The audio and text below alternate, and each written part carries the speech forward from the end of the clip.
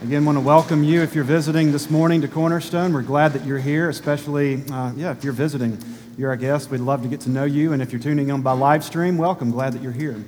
Our passage this morning is in Psalm 40, and you see it printed there in your bulletin.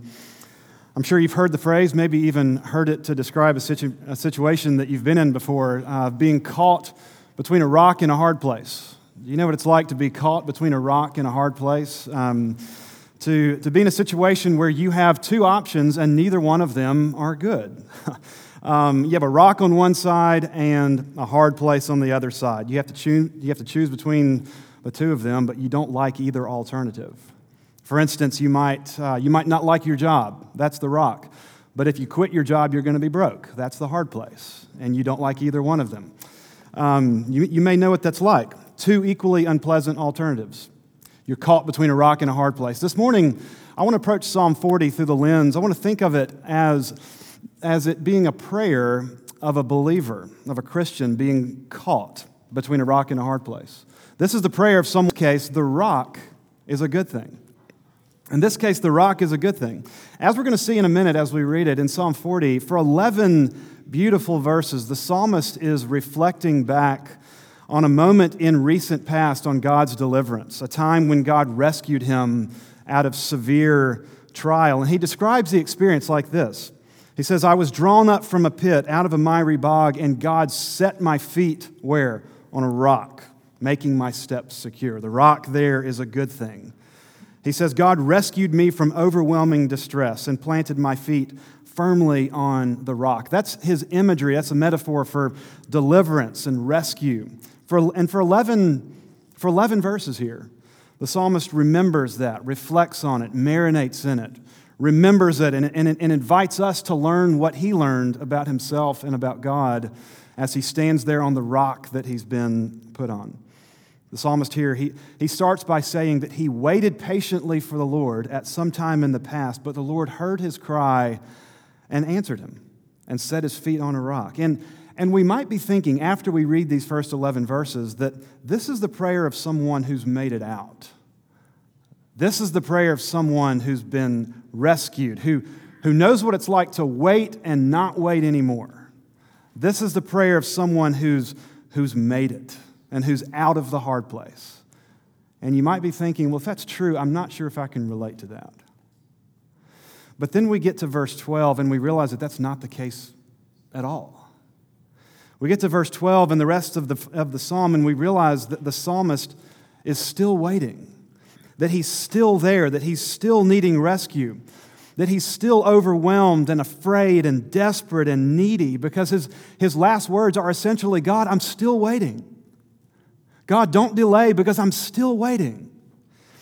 This is the prayer of a believer that's living between a rock and a hard place, who's standing there with the memory of God's past deliverance on the one side and the very fresh need for God's deliverance in the present on the other side. And brothers and sisters, friends, the message of this psalm is that is the permanent address of every believer living on this side of heaven. That's where you are right now. This is the zip code of the believer living in this world, living between a rock and a hard place. And you might feel that maybe in a very fresh, raw, vulnerable way, perhaps even this morning. You know that God's delivered you in the past. You know that He's never failed you, and you need Him to deliver you again. You've waited for God in the past, and you have found Him to be faithful to His promises, and He's never let you go, and life hurts, and you don't see a way out of this one. You're living between a rock and a hard place. You can remember the thousands of hard places that He's delivered you from in the past, but you're in another one again. And you're living there, and you're just as desperate and needy as ever. Living between a rock and a hard place. Brothers and sisters, this is the zip code of the Christian life. And isn't it refreshing that the Psalms are just so honest about that? The Bible, and especially the Psalms, they're honest about the fact that this is not the exception, but it's the rule of the Christian who's following Jesus on this side of heaven. And we need that kind of reminder because we can slip into thinking, well, if I'm following Jesus and if I'm doing what he wants me to be doing, he owes me some kind of quality of life, right? I mean, things are generally going to go well for me, right? And the Psalms come in and we hear more lament than anything. We hear these cries of a believer who's remembering God's deliverance in the past and needing God's fresh deliverance in the present, being caught between a rock and a hard place, having both a history of God's faithfulness and a fresh need for his faithfulness. Standing on the rock and knowing his goodness and his love and his presence, but looking into a hard place, looking into trial and suffering and doubting that very same goodness and presence. That's our permanent address on this side of heaven. And this is the prayer of a believer who's caught right there where you may be this morning. And that means, brothers and sisters, that if you're there this morning, that God isn't angry with you, and it means that God hasn't left you. And it means that God hasn't forgotten you. But it means that God's pursuing you right there between the rock and the hard place. Let's see how that's true in Psalm 40. This is God's word. I waited patiently for the Lord, and he inclined to me and heard my cry. He drew me up from the pit of destruction, out of the miry bog, and he set my feet upon a rock, making my steps secure. He put a new song in my mouth, a song of praise to our God. Many will see and fear and put their trust in the Lord. Blessed is the man who makes the Lord his trust, who does not turn to the proud and to those who go astray after a lie. You have multiplied, O Lord my God, your wondrous deeds and your thoughts towards us. None can compare with you.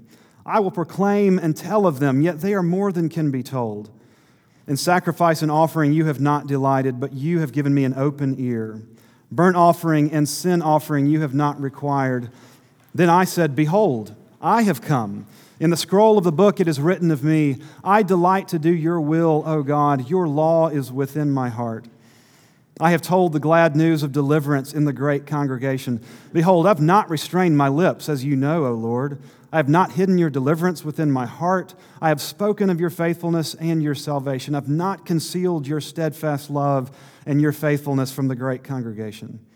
As for you, O Lord, you will not restrain your mercy from me. Your steadfast love and your faithfulness will ever preserve me. For evils have encompassed me beyond number.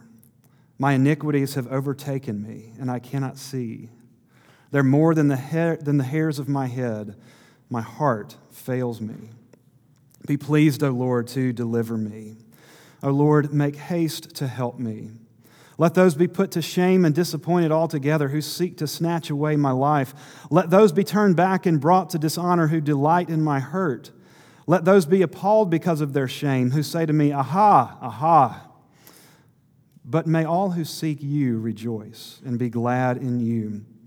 May those who love your salvation say continually, great is the Lord.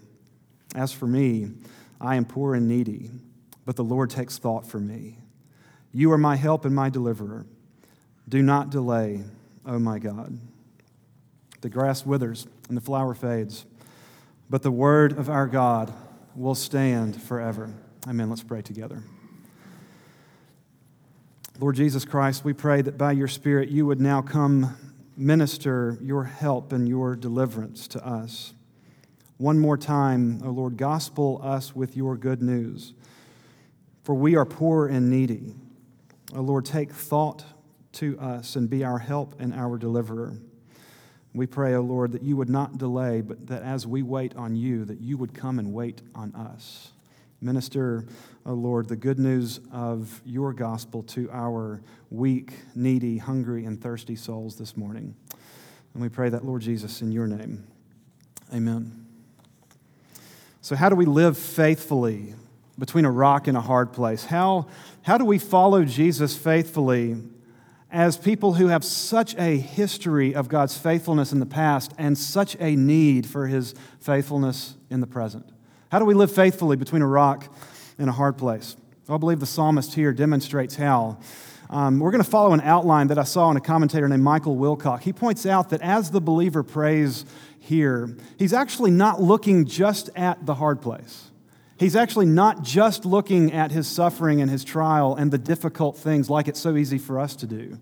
But the psalmist here teaches us where to look as we live between the rock and a hard place. We see here that the psalmist, as he prays, he looks back, he looks in, he looks out, he looks up, and then he looks forward. So follow me as we walk through that together. First of all, as the psalmist prays between a rock and a hard place, the psalmist teaches us to look back. Verses 1 through 3.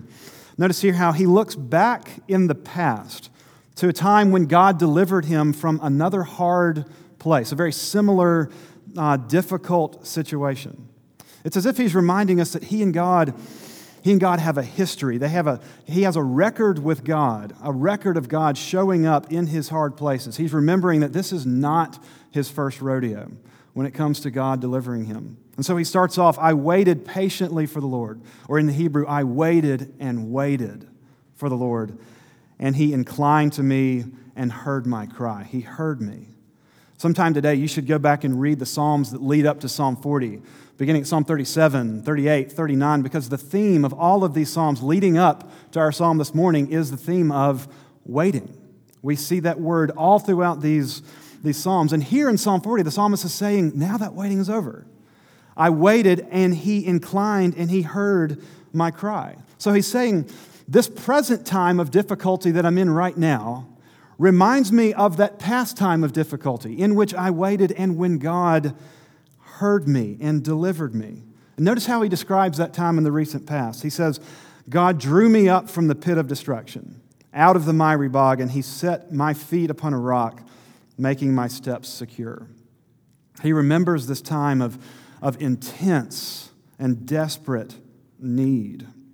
It was a trial that was so confusing, so disorienting, so overwhelming that he didn't know which direction was up and down. He was so unsettled, so overwhelmed. Maybe you know what that's like. Maybe you know what that's like to be in the kind of situation, to be under such intense, overwhelming trial, suffering, pain, that it's just hard to look, it's hard to find what direction to look up or down in. You don't know where you are and you don't know where to go, and it just feels like you're sinking, floundering, lost, helpless, and drowning. And the psalmist is saying, that's how I felt. It was so disorienting and confusing and overwhelming. And then he says this.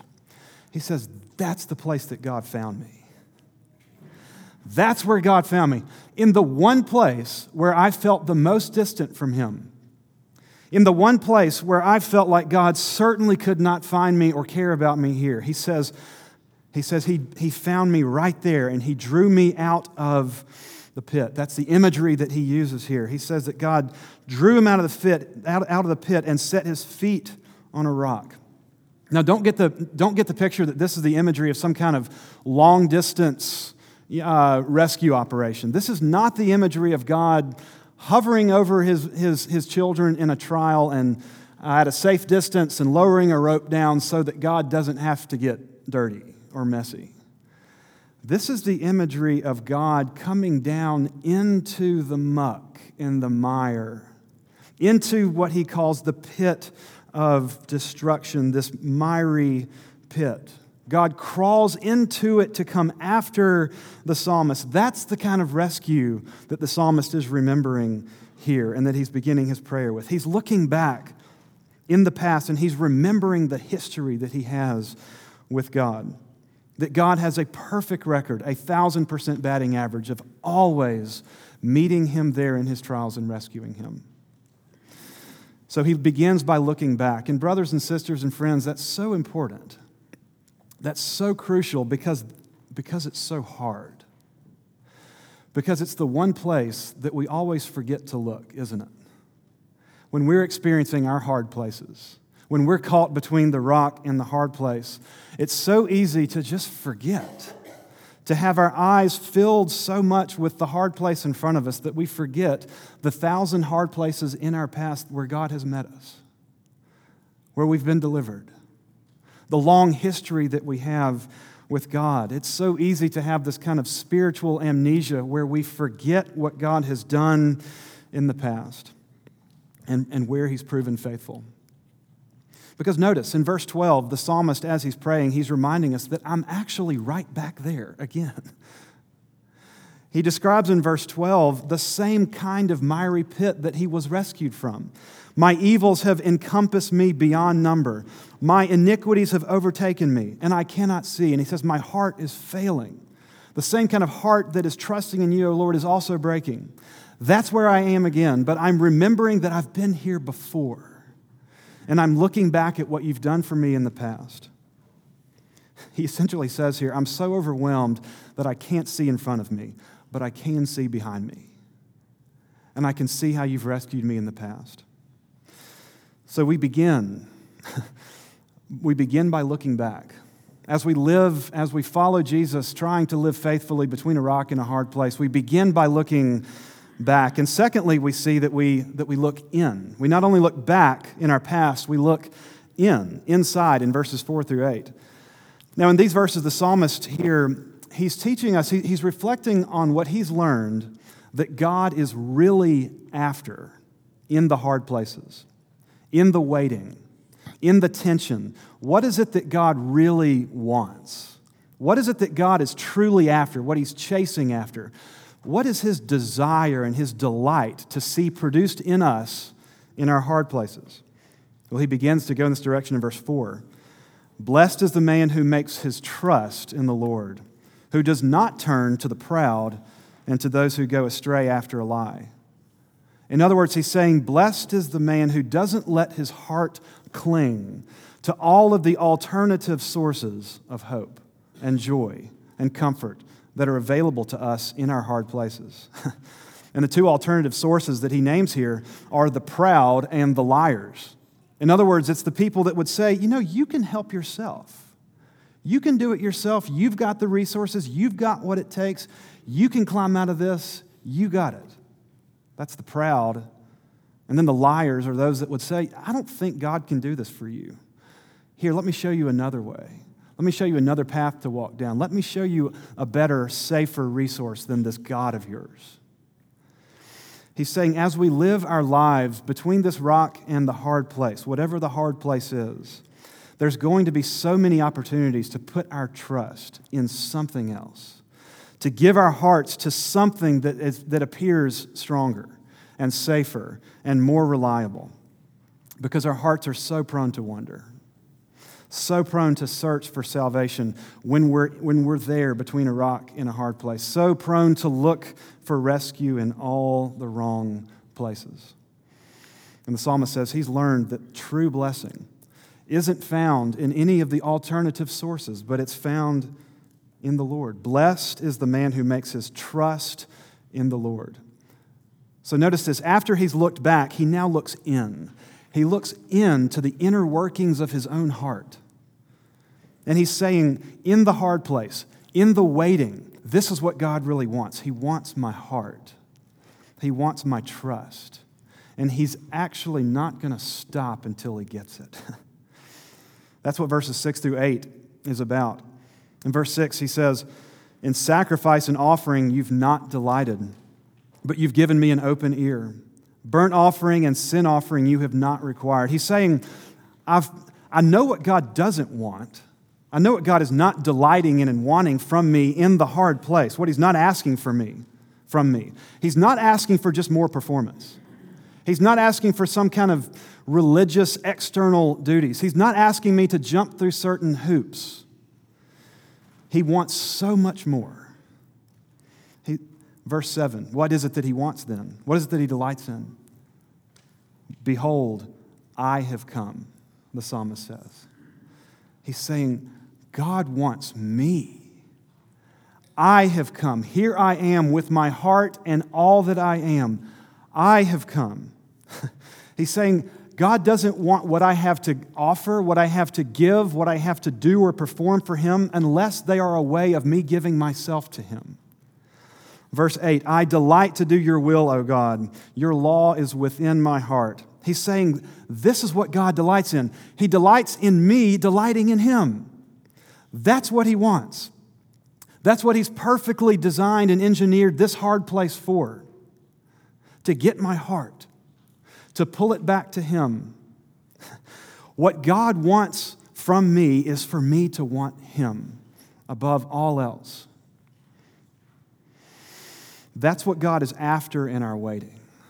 That's what He delights in. That's what He's engineered your waiting and your hard place for. He wants your heart.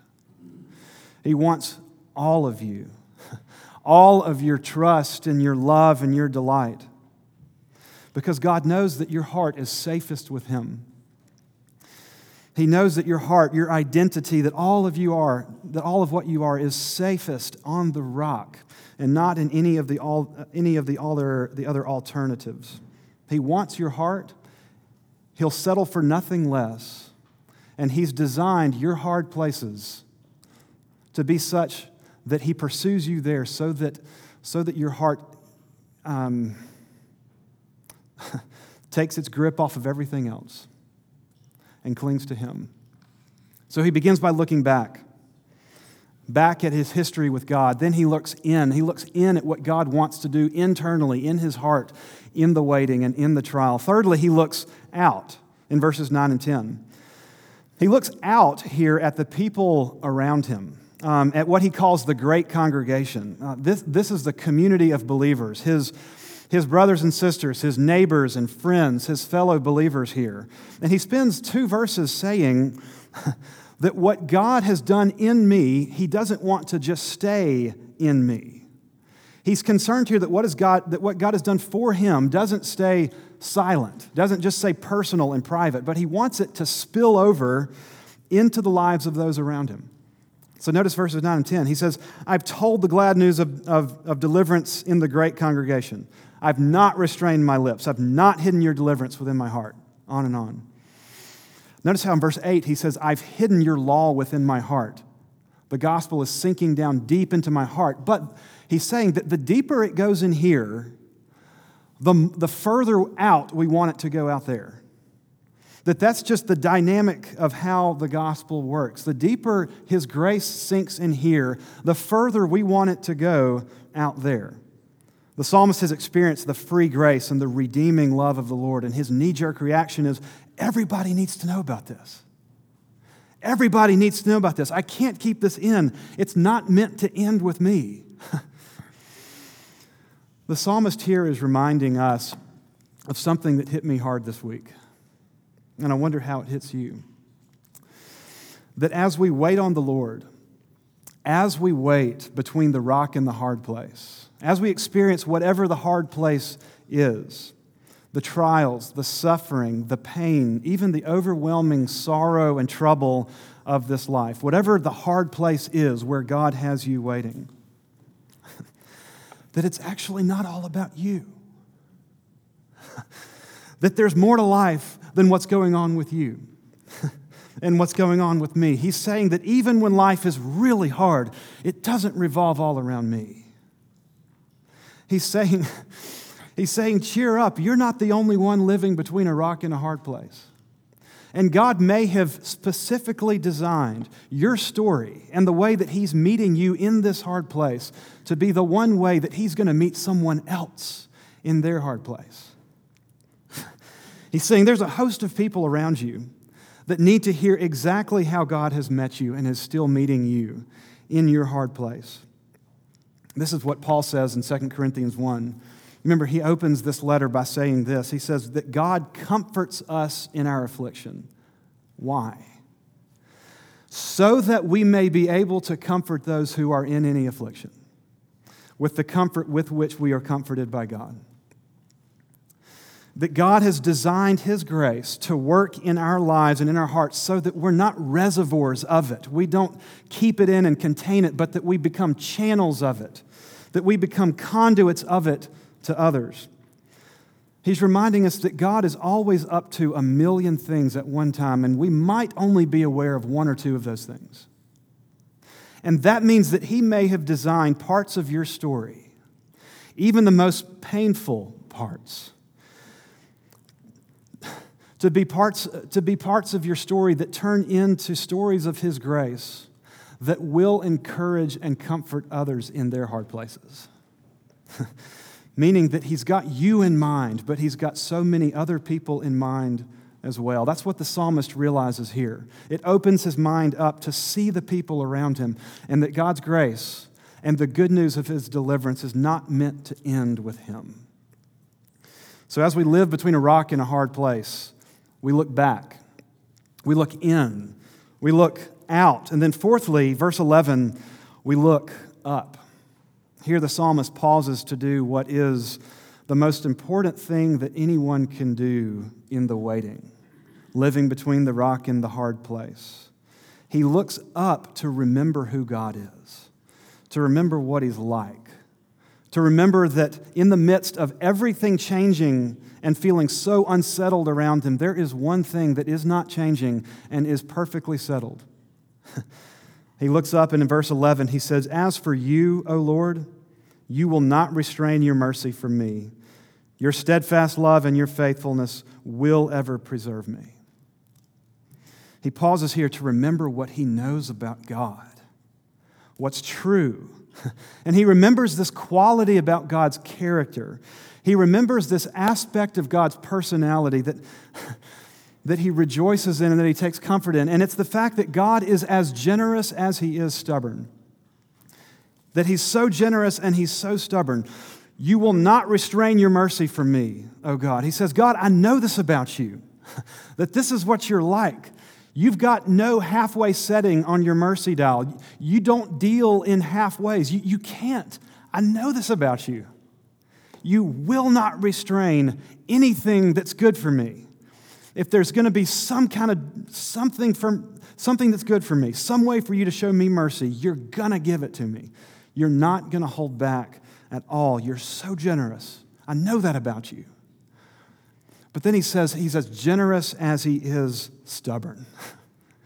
The stubbornness of God. He says, your steadfast love and your faithfulness will ever preserve me. He's saying, I know this about God by now. I know that God is the kind of God who can't let go, who won't let go, that he can't quit. That God, I know you're going to preserve me here. I know that about you.